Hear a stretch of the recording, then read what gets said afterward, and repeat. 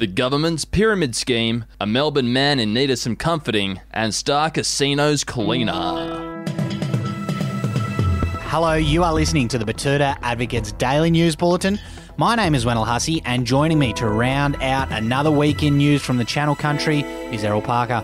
Yeah, good morning, mate. What's happening today around town and around the country? Scott Morrison's shiny new stimulus package is making some waves, Errol. The Prime Minister has revealed his new job trainer scheme will involve selling the exclusive line of government multivitamins. Yes, first there was JobKeeper and JobSeeker, then JobMaker, and now we've got Job Trainer. Sounds like a pretty good initiative to me. So basically what they're doing is allowing people to purchase these new multivitamins that make you feel incredible and increase your life expectancy, and then sell them on to your family, friends and colleagues and whoever else you can latch onto.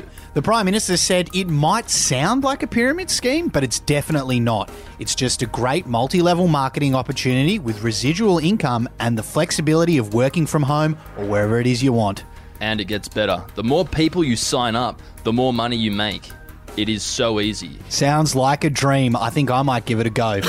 Now let's head down to the COVID capital for our next story, and a cooped-up Victorian has asked Alexa to tell him everything is going to be okay. Yeah, it sounds like this poor fella's in a bit of an existential crisis here. Apparently, after his third homemade long black of the day and his second pointless Zoom meeting, he asked his artificial friend to just offer some words of comfort and some reassurance. Yeah, Bradley Stubbs was his name, and Alexa did tell him the latest statistics on COVID, which were over 300 new cases at the time, but then offered to put on an episode of The Office or a Norman Swan video to try and make him feel better. Oh, that's a nice touch. Good old Daddy Swan. What else are we running today?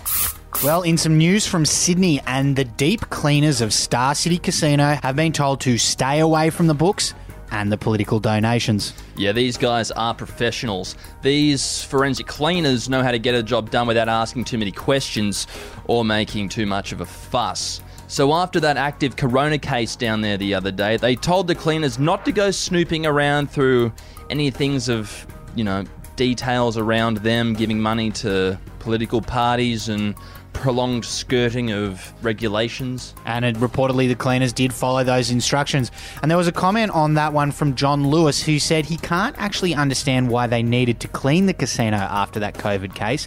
He said the casino is safe. All the money is freshly laundered. Well, as someone who's projectile vomited onto a roulette wheel down at Star City, I can tell you that sometimes casinos do need a deep clean, no matter how clean their money is. What's the quote of the day there, Wendell? On this sunny Friday, it's from Barnaby Joyce, who said this about the Johnny Depp and Amber Heard court case playing out right now. I always knew they were dodgy. Gee, didn't I get it wrong about Johnny? Not! Just when you think 2020 can't get any weirder, history proves Barnaby Joyce to be right. Jumping Blue Jesus, put a fucking fork in me. I am done. The strangest of times we are living through, Errol.